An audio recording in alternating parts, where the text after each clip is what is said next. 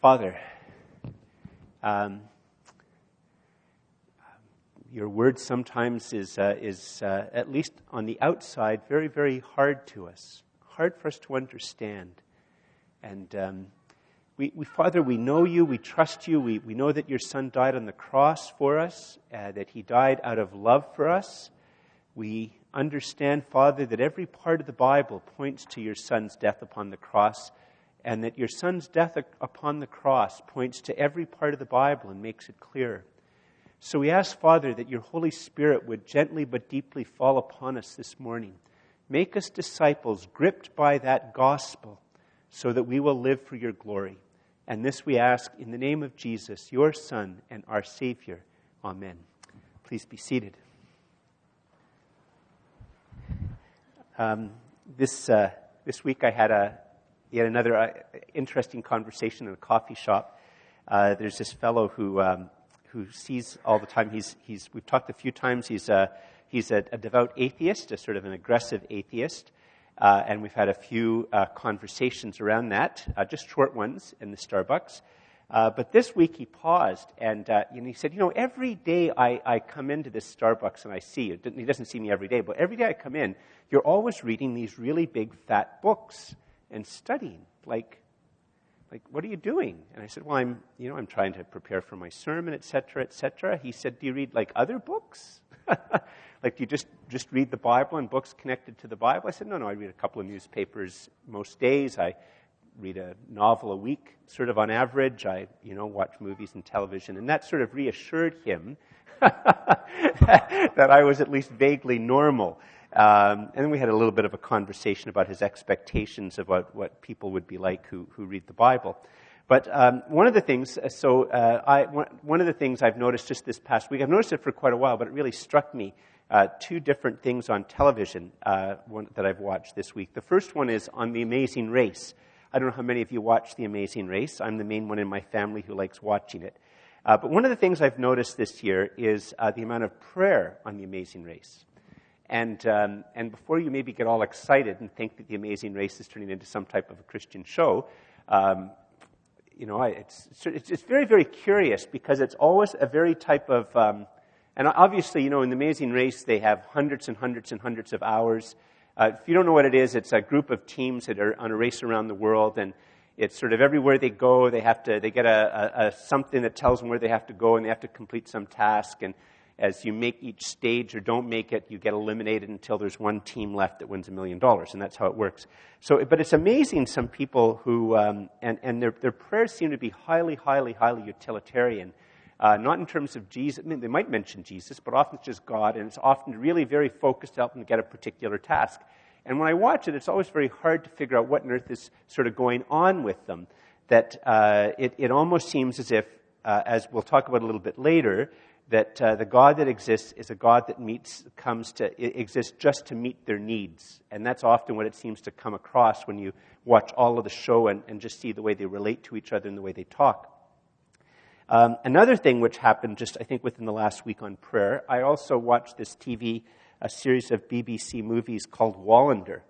And I think they're really superbly acted. It's all about a Swedish police detective. And in one of the older episodes that I was watching this week on Netflix, it was the episode after he had done a particular tragedy. I'm not going to tell you what it is in case you watch the series, so I don't give any spoiler alerts. But a particular tragedy had befell him, and he had gone through a deep period of darkness, trying to come to terms with how it was that he was able to do something like that. And he's having a conversation with another police officer, former police officer, and the police officer asks him, did you pray? Do you ever pray? And if I was a really cool pastor of a big mega church, at this point in time, this is where I would have it up on the screen. Just as I would have some of these utilitarian prayers from The Amazing Race on the screen, I'd have this Wallander moment where he perfectly responds with a look of he's just completely and utterly incredulous. And he says to the cop who asks him if he prays, he says, why on earth would I do that? Why on earth would I do that? Even though he's wrestling with the fact that he'd done something quite horrible, and it's been quite a shock to him that he would do something that was so, at least that he understood as being horrible. Now, I'm obviously not a very, very cool pastor, because not only do I not have the video clip up there, but today we're looking at Revelation 16 and the 7 bowls of the wrath of God, which is not particularly what cool pastors would talk about. But it would be very helpful if you turned to Revelation 16. And Revelation 16, which we could look at just all about end time things, and I'll make a little bit of a passing reference to it. But Revelation 16 is a very, very interesting reflection on how it is that we live our lives. How is it that we deal with things that we've done that sort of horrify ourselves about ourselves? How is it that we fit in prayer, whether it's utilitarian or otherwise, or whether it's even worth our time to pray? And Revelation 16 is actually, when you sort of take some time, get over the shocking imagery in it, and spend some time looking at it and allowing the text, asking the question text, and letting the question ask us text, is actually a very, very profound introduction to how it is that, in fact, we structure and people structure our lives. So Revelation 16, if you're a guest here, not familiar with the Bible, it's the last book in the Bible, should be easy to find, chapter 16, and here's how it begins. Then I heard a loud voice from the temple telling the 7 angels, "Go and pour out on the earth the 7 bowls of the wrath of God." Now just sort of pause right here.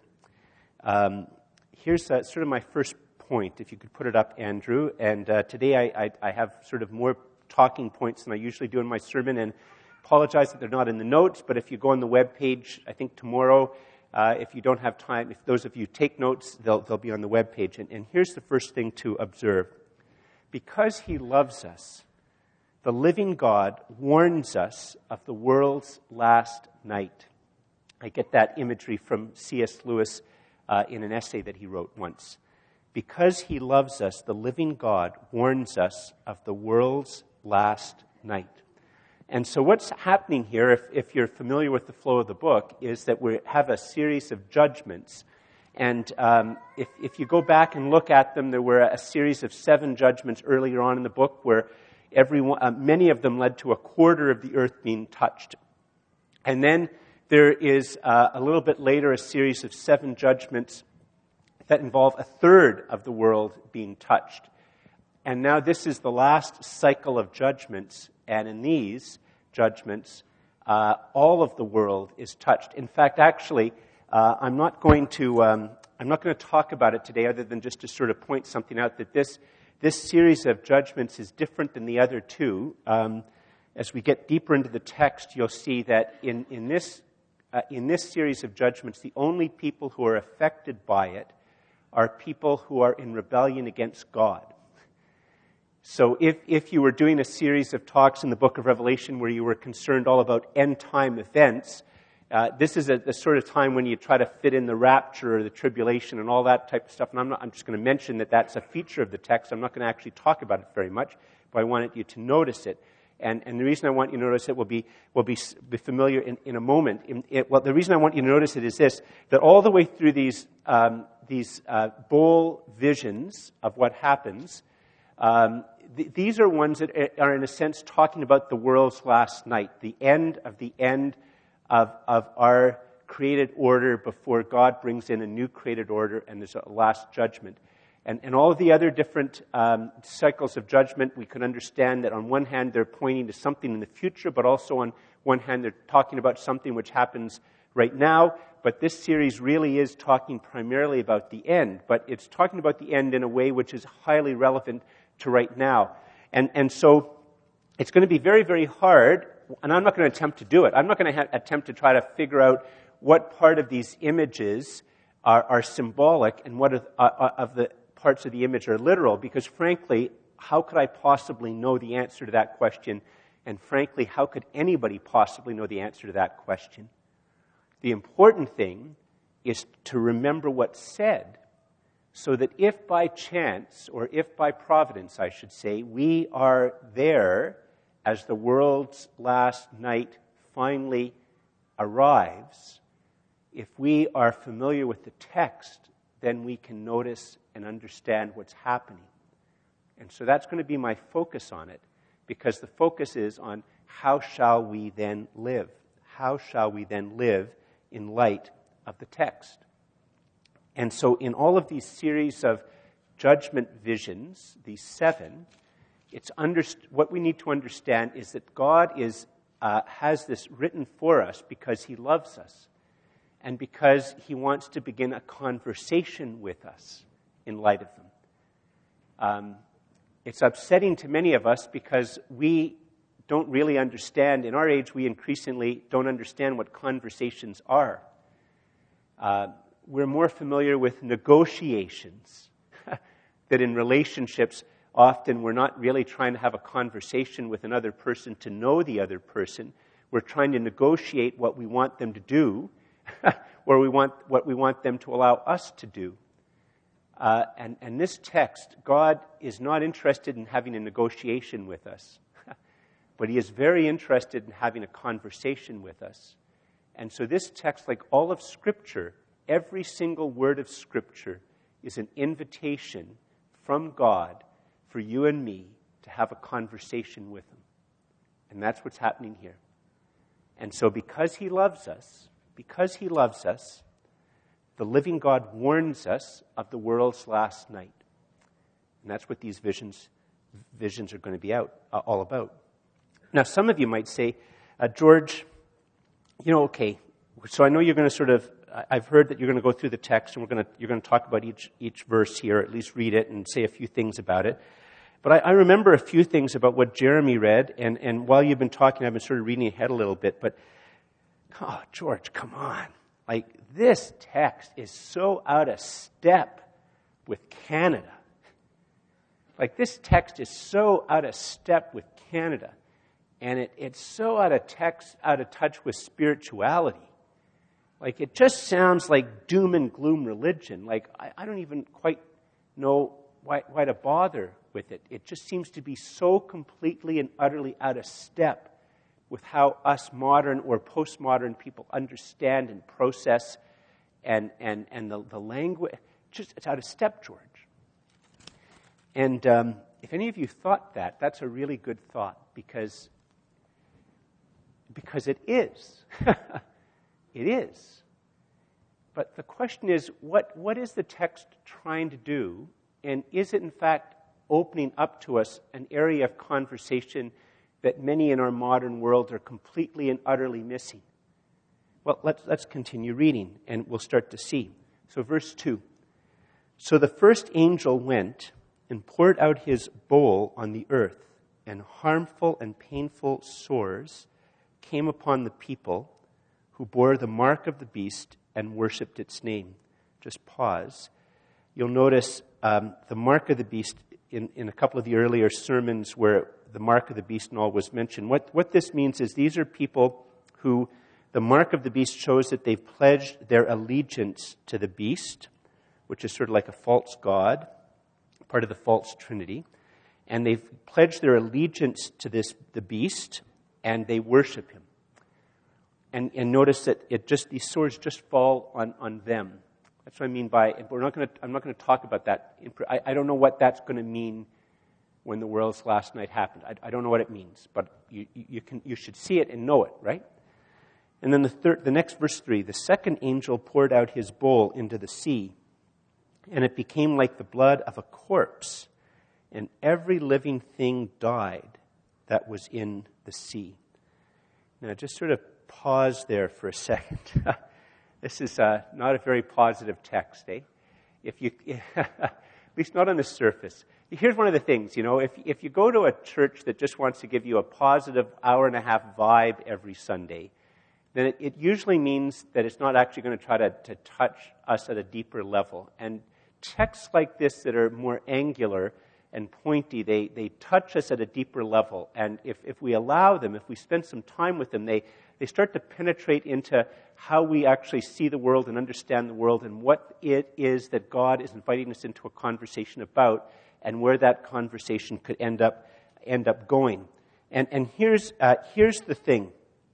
If you could put up this next point, and I'll try to explain what it means. It sounds a little bit funny, but I think it's an important point, and it comes out in how strange and different the text is from what we would expect as Canadians a spiritual text to be. And here it is, that meeting with the living God is not meeting myself.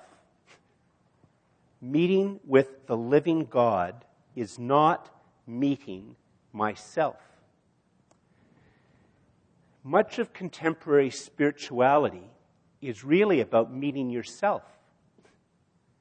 Like, I'm not saying that it's every single person who meditates and every single person who does yoga and every single person who does a series of self-help seminars, etc. I'm not saying that every single person who does it is doing this. But and whether it's recognized or not, a lot of what happens, whether it's through exercise or through yoga or time in the wilderness, is actually just an opportunity for a person to meet themselves and discover how wonderful they are. And I'm not saying that to belittle, but it is that somehow or another in our culture. I was really struck on the Saturday paper. I looked at the National Post and the Citizen, and here the National Post would be sort of understood in popular parlance as a right-wing paper, whatever that means in Canada, and the Citizen is sort of a bit more left-wing or centrist. And I'm not going to get into a debate as whether which is right, which is left. But here's the thing: in both of them, they had lots of things about retreats, about mindfulness, about yoga retreats, about a whole series of things. And it's not only been on the Saturday paper, but all this week there's been a series of things about it. And I read it because I'm curious to try to figure out how people think, right? Like, how do people think? And it really struck me that at the heart of it, and you can, I can understand, because I'm a Canadian, I breathe Canadian air, and I can understand the pull and the draw and the attraction of it. But it's really all a series of spiritual practices that will obviously help you to be more healthy or calm, etc. There's a utilitarian aspect to it. But the God that you meet is yourself. The encounter you have is with yourself. And so when we're used to looking at spiritual texts, if you were to go and maybe in the coffee shop or your office or your neighborhood, and people are all excited about a new thing that looks really encouraging, and if you maybe think about it, I'm just throwing it out there, you can think about it, but is it really ultimately at the day just some different way to meet yourself? And if that's what gets Canadians excited, and we come to this text, and this text is not like this at all. Why? Because this text is saying that there is a living God who's completely and utterly other and different than you and I. I mean, there's other texts here which talk about how close the living God is to us, so close to us that we can sometimes mistake ourselves for him. But it fundamentally is talking about the complete and utter difference of God and how different he is. And it's a conversation not with myself. The Bible's not inviting me into having a conversation with myself. The Bible's inviting me to have a conversation and know the living God who's completely and utterly other. And that's why the text is like this. I've been married for a very long time now, not long enough. I'm looking forward to being married to Louise for a long time, unless Jesus comes back first.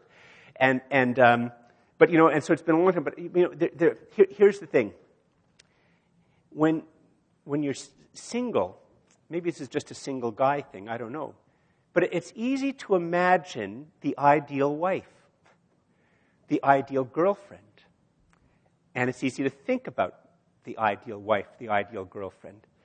Ideal wife and girlfriend never tells you you've done something wrong. You've hurt her feelings. You've ignored her. You've been lazy. You've been self-centered. I don't know, maybe your ideal girlfriends were very different than mine. And then you meet a real person. And they're angular. By angular, it means is they have pointy bits that aren't bad pointy bits. They have bad pointy bits just like yourself. I mean, that's one of the things about marriage, is discovering that you're both sinners, right? And that's why you need Jesus to be the Savior and the Lord of your marriage. But with a real person, there's pushback. And so if marriage is not about me marrying somebody and a lot of the way that modern people talk about marriage is they're looking for a soulmate. And if you look behind and underneath the conversation, they're looking for somebody who will adorn and support their own particular, their projects around themselves. But it's not really but marriage is not about finding somebody who's going to just end up, in a sense, adoring you and allowing you to do what you want. It's a deep encounter, it's an invitation to a lifelong deep encounter with the reality of another person. That's what distinguishes a quest for true marriage from just being enamored with a fantasy. And in the Bible, there's this invitation not to meet yourself, although when you meet the living God, you will understand yourself. I will understand myself I will start to understand myself in a very true and deep manner. There's an invitation for profound, deep self-knowledge in the gospel. But at its heart, it's an invitation to meet the other, the true and living God, the creator and sustainer and the end of all things. Immense, and yet immensely loving, and immensely true, and always completely and utterly himself. And that's the invitation to meet him. And these texts don't fit in with how we Canadians want them to fit in, because it's beckoning us to a vastly different conversation than just a deeper journey into ourselves. Now, some of you might say, okay, George, that's sort of interesting, but one moment, George. Look at all these bowls falling on people. Like, I don't know, George, isn't it maybe a little bit like if God has to resort to threats like this, that there's something lacking in him? Well, that's a good question. So let's look a little bit further and see how the text works itself out. Let's read verses 4 and following. The third angel poured out his bowl into the rivers and the springs of water, and they became blood. Just sort of note that the sea had become blood like a corpse, and now this drinkable water, springs and rivers, they became blood. And I heard and just as a bit of an aside here, like in the modern world, who is the one group, at least in terms of our popular imagination, that would like it? Vampires. I'm not really making a joke, but it's true, right? Vampires would be excited if the rivers and the streams were filled with blood. And throughout most of the world's history, in cultures, there are dark gods and dark goddesses who exist to drink the blood of humans. And so in a modern world, it's a world where vampires are at home.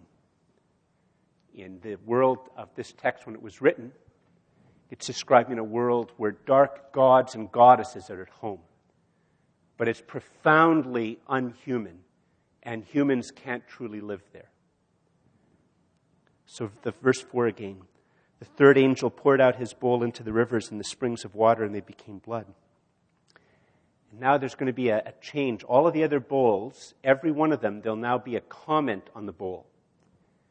And the first comment is going to come from God's perspective. And here's the comment. And I heard the angel in charge of the waters say, "Just are you, O Holy One, who is and who was, for you brought these judgments. For they have shed the blood of saints and prophets, and you have given them blood to drink.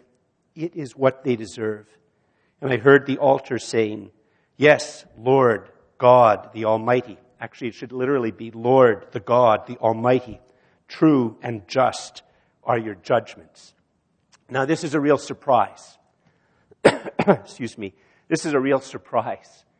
This is So the third bowl has come. It's now picturing a world where only dark gods and dark goddesses are at home and can roam the land. It's profoundly a place where humans don't really fit. And the first comment on this comes from angels, that this shows the justice and the truth of God. It's a very, very, very puzzling reaction. It's a puzzling reaction to us. And why is it puzzling to us? Part of the reason it's so puzzling to us is that probably every single one of us, to some extent, believes that the God that exists to meet my needs. I don't really think he exists to meet your needs, by the way. He just exists to meet my needs. And you're all saying, one moment, he exists to meet my needs. Sucks to be you, George. He exists to meet my needs. And we might not even be aware of it, that that's so deeply ingrained in our culture and in the way that we approach the texts, that it would be very interesting to think that as these, whatever these symbolize, whatever these visions are going to actually look like when they work themselves out in history, and I don't know what's going to be symbolic and what's historical and what, I don't know that. But if we remember the text, it will become clear to us if we live through it. And I can easily imagine that there'll be a whole pile of people writing books on the problem of evil and why it is that God is allowing evil, and we'll spend our time trying to justify the evil in the world and how it goes along with the existence of God. But this text is saying that what's happening here in the world's last night reveals and displays the truth and justice of God. Because you see, if there really is a true and living God that does exist, who's completely and utterly other, and if in fact our world is organized and my life is organized around such a way that I think that God only exists to meet my needs, and that can only be true if I think I'm greater than God and stronger than God, and if I am completely and utterly addicted to that belief, then I will find all of these things that are happening a profound offense. A profound offense. That's why I put the point for this in these words. If you could put it up, Andrew. Who or what failed? The true and living God or a false God? Who or what failed? The true and living God or a false God? This text, by the way, all of chapter 16, if you wanted to sort of see a bit of a way that it's modeled on the Exodus story. If you go back and read the book of Exodus and see the different plagues and everything like that, and how in Exodus God's people are protected from them, and it's a revelation of his sovereignty, and it's a revelation that the gods that the Egyptians and the Israelites themselves trusted in are shown to be completely and utterly helpless and bankrupt. And for us in our age, and we worship capitalism and socialism and central planning and individual planning and initiative and technology and technique and human creativity, and we worship ourselves and our own ability to manage things, and we worship our own understanding of the world and the universe, that we rarely do things that are wrong, that are our own fault, and that we can control things, and that bad things don't happen to good people, and if some bad things happen to another person, it's because they're not really learning how to do things properly. But people who've learned how to manage the techniques and manage the secret can do this and can do that, and we can just meditate and we'll get centered. And in this entire world, all of these understandings have failed. And the text is revealing that the gods that we put our faith and trust in are failing. They failed. My ability to control myself and have my own prosperity, it's all failing. And so the question is, in the text, is who's failing? The true and living God were false gods that we put our faith and trust in. And this is a surprising and shocking thought, and it's not where we thought we'd go when we began this text. We did not think that it would challenge what it is that we put our faith in and our trust in, and what is it that we serve and love and obey and trust and hope in. And that it would reveal that, in fact, we maybe worship ourselves in some way and see the world centered around us or just in service to us or having to bow to us or fit to us. And on top of that, we worship the government and we worship capitalism and we worship Canadianism as if somehow Canadians have some divine right to always be prosperous or always be successful or always be better than the Americans or always be better than the English or Europeans or Chinese or whatever it is. And we have all of these things that we just sort of assume and love and worship and trust and hope in, and we don't identify them. And this text is picturing a day when every god fails. The true and living God reveals the failure of every false god. That's what the text is describing. And it's asking us, you and me, to consider. Now, some of you might say, I don't think I live by faith, George. I don't think I have gods that I worship. It's interesting, in the Amazing Race, I think you can see it often in the way people pray. It's a little bit hard because, maybe in the bigger context, it's just they do see themselves as giving themselves to God who is bigger than them. And the God who is bigger than us does ask us to bring our needs to Him. And maybe if we were to see all of the film footage, that's what we would understand is going on. Maybe they've just edited to make it look like they're trying to rub a genie in a bottle to get the genie to do something for them. It could very well be that that's what's happening with the editing of the show. You never know with a show like The Amazing Race how they're making people look. It could be completely opposite than what they really were happening in real life. But even if you take that Wallander episode that I began the sermon with, and one of the things which is sort of very, very sustained throughout these very, very well done, a series of 9 different short BBC movies, hour-and-a-half movies, is the consistent atheism of Wallander. And the consistent idea that there is no God, that you die and that's just it, which is partly why and it's so wonderfully acted, like, why on earth would I pray? Like, why on earth would you even think that I would pray? Like, why on earth would anybody pray? But at the same time, as he regularly wrestles with all sorts of failures, you see that there are things that he does serve, that he loves, that he does love, he does obey, he does trust, he does hope in.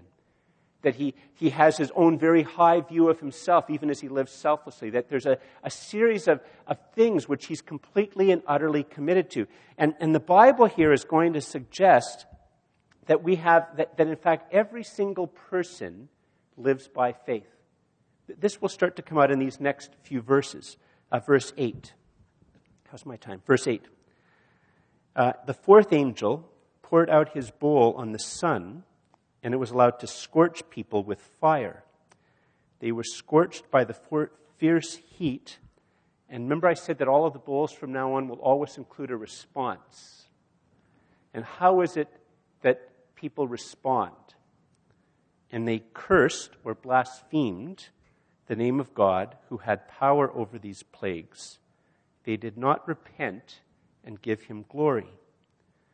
The image, by the way, here on this seal it's almost like an opposite of Pentecost. The image is as if fire itself sort of comes down and touches people and scorches them. In Pentecost, it was like tongues that appeared like fire, that was the coming of the Holy Spirit, that led forth in people singing God's praises and shouting God's praises in the tongues of every person who was there. And now it's almost like a fell Pentecost. It's a judgment Pentecost. And the fire comes and scorches, and suffering, rather than inclining people's hearts to search for the living God, and rather than the suffering leading people to recognize that the gods that they've put their faith and trust in, that they are failing, the response is to curse and blaspheme God and not to repent. Then verse 10, the fifth angel poured out his bowl on the throne of the beast, the center of the beast's authority. And its kingdom was plunged into darkness. People gnawed their tongues in anguish and cursed the God of heaven for their pain and sores, and they did not repent of their deeds. Just sort of pause here. One of the ways, remember, you might not remember, but when we were looking at the other cycles of judgment, John could understand a contradiction just like you and me. Okay? He can understand that the fourth bowl, the sun is so bright and so powerful that some fire is scorching us, and then now all of a sudden it's dark. He can understand these things, okay? So the way for us to read it and understand it, I don't read that many fantasy novels, but those of you who read fantasy novels where there's a quest involved, what's one of the things that you have to do in the quest often? Is you have to remember the words of the prophecy, right? You have to remember the words of the ancient document or what the seer said or something like that. And often what happens in quest novels, fantasy quest type novels, is that people keep forgetting the different things. And so they get off track and they get brought back onto track. And that's how sort of the dynamic of the story goes. And it's the same type of thing which is happening here with the Bible. It's just really a matter of us, what will the world's last night be? I don't know. What parts will be symbolic and what will be literal? I don't know. What matters is remembering. What matters is remembering. That's what matters. Okay? And when it seems to have different contradictions, that's not a contradiction. It's inviting us to understand what's going on. And the image I used to use of, if those of you who have never met my daughter Victoria, for instance, if there's people here who have never met my daughter Victoria, maybe Louise and I would show you 7 really good pictures of Victoria. And if we showed you 7 different pictures of Victoria, maybe one of her looking, very intent and focused, maybe one of her laughing, maybe one looking at one of her children, maybe one of her just doing a task or whatever. And if I picked 7 really good pictures, if you tried to take the 7 pictures and manually put them all together to create one image, you wouldn't actually recognize Victoria at all, would you? I mean, she'd have 7 noses. That would throw you off right off the bat, because in real life she only has 1, right? She'd have maybe 13 or 14 years depending on how you do it. But what would happen is if you look at all 7, and then if you met my daughter Victoria, maybe even after seeing them, if you saw her in the Rideau Center without me or Louise, or if you saw her out of the context, you'd say, that's George's daughter Victoria. And not only would you'd be able to recognize her, you'd have a bit of a sense from 7 pictures as to her nature and her character. And so something like that's probably going on here. How it's all going to put together, God's in control of that. I don't have to sort that out. I just have to remember the 7. Just have to remember the 7. But here's the point. Notice the responses now. Remember, in the third bowl, we see God's commentary on what's going on. And here we begin to see the responses of people to having, in a sense, their gods fail. The revelation of their gods completely and utterly failing. And what we see is this. Since every person, the fourth point, since every person lives by faith, the question I always need to ask is, who or what am I putting my faith in? Since every person lives by faith, the question I always need to ask is, who or what am I putting my faith in? You see, faith is not a feeling. Sometimes we have faith, we might feel something, but faith is not a feeling. And we're often not even conscious that we have faith. But faith always has an object. It's something. Maybe it's a code. Maybe it's an understanding of the world. Maybe it's Canada. Maybe it's a series of different things. Maybe it's myself. But there's something that we, in a sense, an object that we put our faith and trust in and that we follow and that we live by and that helps us to understand the world. And you see, that's why a church should never be called a faith community.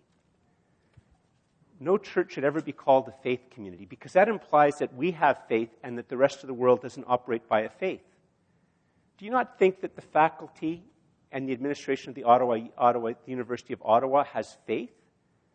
Do you not think that they have a certain way that they understand themselves, that they maybe trust in modernism or postmodernism, that they trust particular philosophers, that they trust in things being secular, that they trust in reason, and that they trust with a certain understanding of justice and right and wrong, that they have a certain type of a way to understand the world and order the world and things that they want to obey and follow that helps them to frame the world, and that they don't follow those things by faith, whether they're conscious and can can list them what they are, or whether they're completely and utterly unconscious. Is it not, in fact, the case that whether it's the University of Ottawa or the Liberal Party of Canada, the Progressive Conservative Party, or the Conservative Party of Canada, or the people who write in the financial pages of the Financial Post, or the people who write in the financial pages of the Globe and Mail, or the people who write in the sports pages, is it not obvious that there's a series of things that they understand the world by, and that they live by, and that they trust in, and they organize their world by,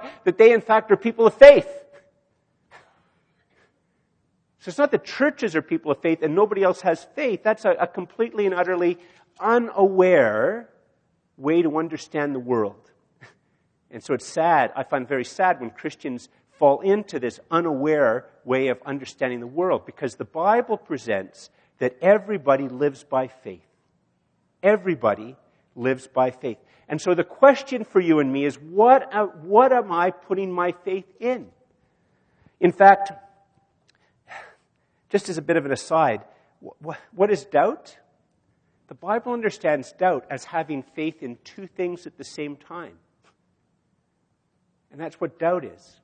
I have my faith in Jesus, but I also have my faith in myself. I also have my faith in having lots of money. I also have my faith in my pension. I also have my faith in science. I also have my faith in these other things. And doubt is having dual faith, or triple faith, or quadruple faith. That in fact, for many of us, or maybe our friends who seem to be losing their faith, the question for them not is, how can I change how I'm feeling? The question might be very well is to examine, what other things in your life, in my life, am I starting to have faith in? That are now starting to, in a sense, wrestle with my faith in God, my faith in Jesus. Because we all live by faith.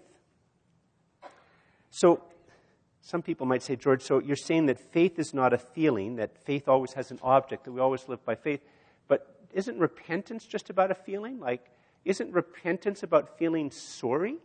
And isn't, George, usually when you have repentance in the Bible, isn't it always about feeling sorry about sex? So people often think that the only sin that Christians believe in is sins around sex, and that repentance is a feeling, but it's not. The very next text ushers us into what repentance is in light of faith.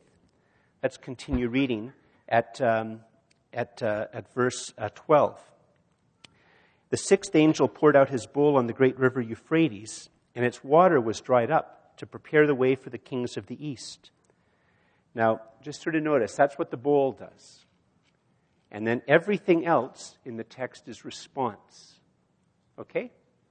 What happens as a result of this water? It's a natural barrier is dried up. And what happens as a response? And I saw coming out of the mouth of the dragon, and out of the mouth of the beast, and out of the mouth of the false prophet, 3 unclean spirits like frogs.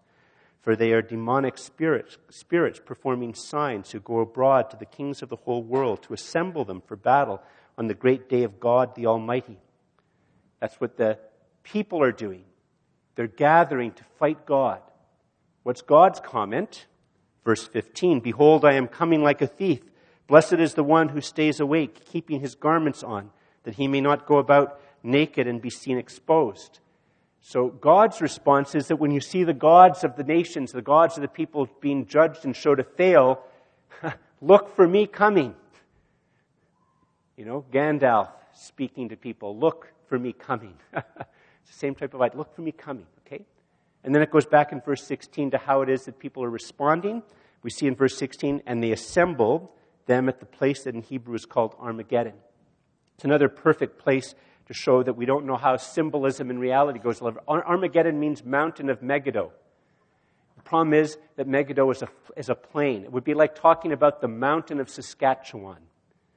The mountain of South Saskatchewan. Well, there is no mountain there. So what does that mean? We don't know what it means. But it's going to have it's remembering the sign, okay? And so the response of the world to the gods failing are for people to gather in battle against God. And so here's the fifth point. We're almost done. Biblical repentance is changing the object of my faith to the person and work of Jesus.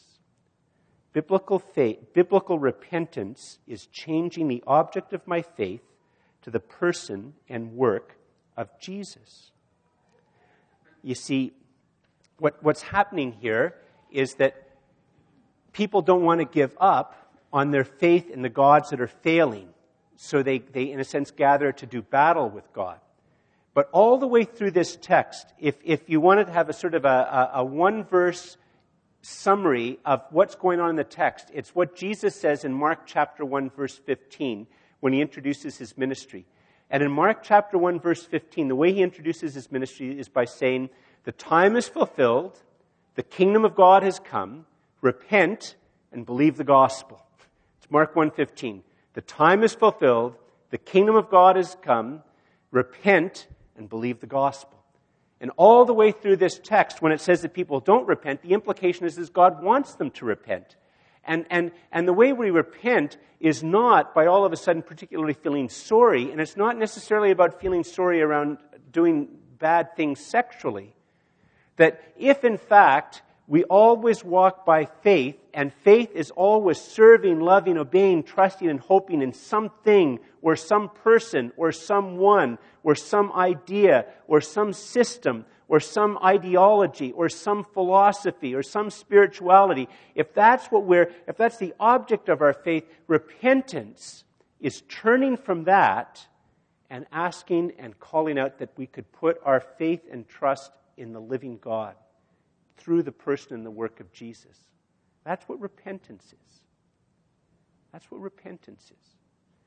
And the invitation of the text is for us to ask God, what is it that we in fact are putting our faith in? And the Bible here is not saying that we only put our faith, it's not teaching us a type of paranoia that we only put our faith and trust in Jesus, and that means that we don't trust our wives, we don't trust our friends, we never trust our boss, we never trust other drivers, we never trust the government. It's not like that at all. The doctrine of creation prevents us from that. It teaches us that what happens is that when we put our faith and trust, our ultimate faith and trust in the living God and in what His Son does for us on the cross, that part of what is to happen then is a work of healing and restoration and reformation and renewal within us, that God orders our faith. I don't put my highest faith in my wife. She shouldn't put her highest faith in me. But I should have a proper faith in my wife in light of my faith in God. I should have a proper faith and respect towards government in light of my higher faith in God through the person and work of Jesus. This is not just an invitation for us to all do it by ourselves, but God Himself has to do something. Excuse me. Let's just look very quickly at one more verse.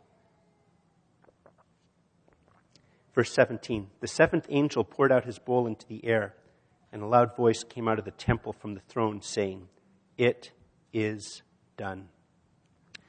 The final point. When I walk by faith in the one who said, "It is finished," I can look forward with hope to the words, "It is done." When I walk by faith in the one who said, "It is finished," I can look forward with hope to the words, "It is done."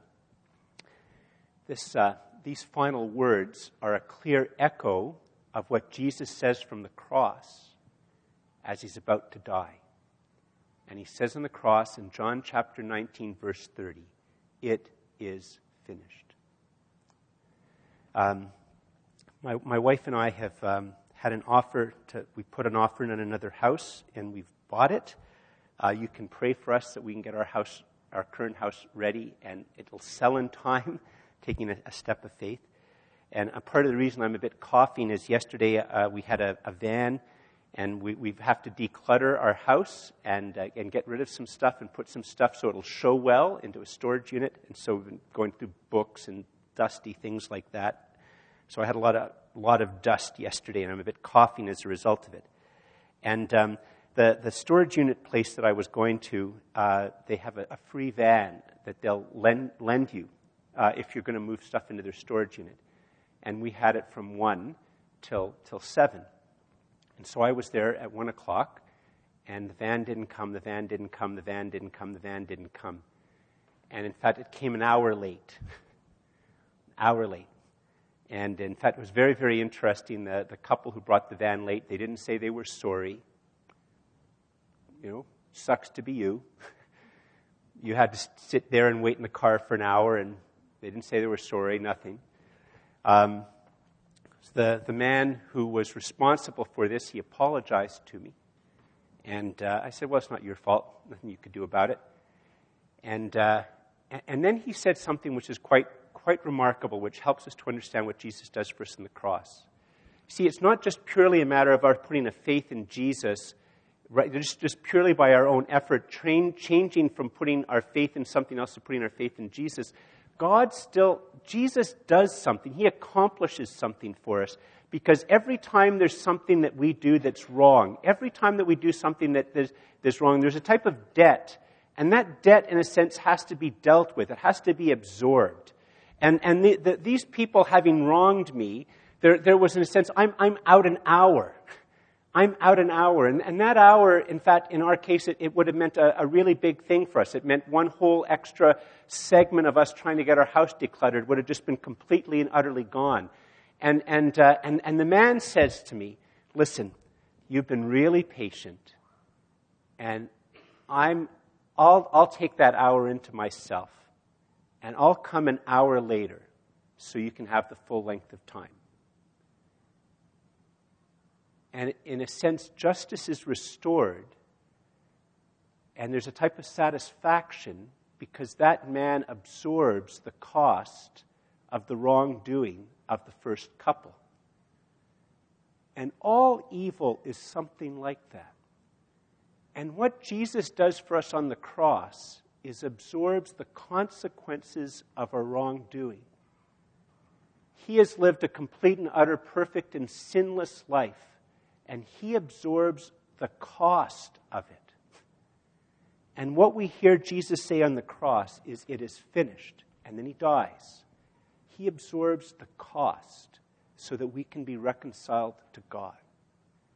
And so it's not just a matter of me still being completely in control and I can now switch the object to my faith. God himself does something to open the possibility that I, very weakly, not even really aware of all that is that I've done that keeps God at a distance and all it is that I've done that harm God and hurt others. And I'm completely and utterly oblivious of a whole pile of it. And I make myself oblivious, but I recognize that there's a need not only to have a faith and trust in the living God, but that there has to be some type of a dealing with myself. And Jesus, when he says, "It is finished," that is him saying that I have dealt with it on the cross for you. And so it is that when I hear God say, "It is done," I know that it is finished, that everything that I've done that have kept me from God, that has been paid with and dealt with by the person of Jesus. Please stand.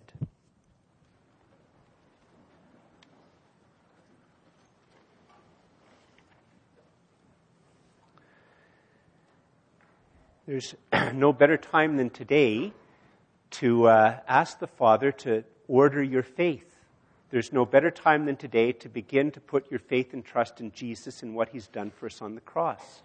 There's no better time than today to realize that part of the reason that God feels distant isn't that he is distant, but that you've been putting your faith and trust in all sorts of other things other than him. So I'm going to say a short prayer, and if God's Holy Spirit is convicting you to pray to God in response to Revelation 16, if the Holy Spirit is pressing into you to do that, my words can just be one way to help you respond. And so I'll say a couple of words, and then I'll pause, and you can say them silently. Don't have to say them out loud, as your response to God in light of Revelation 16.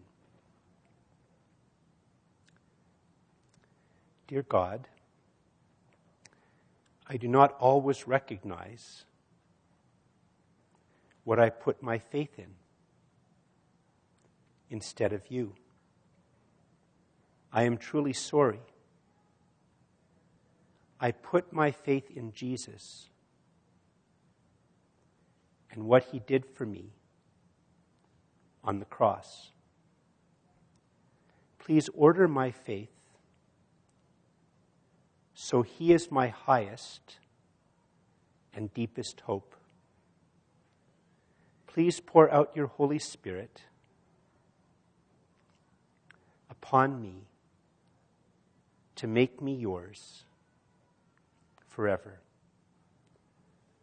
Thank you, Jesus. Amen.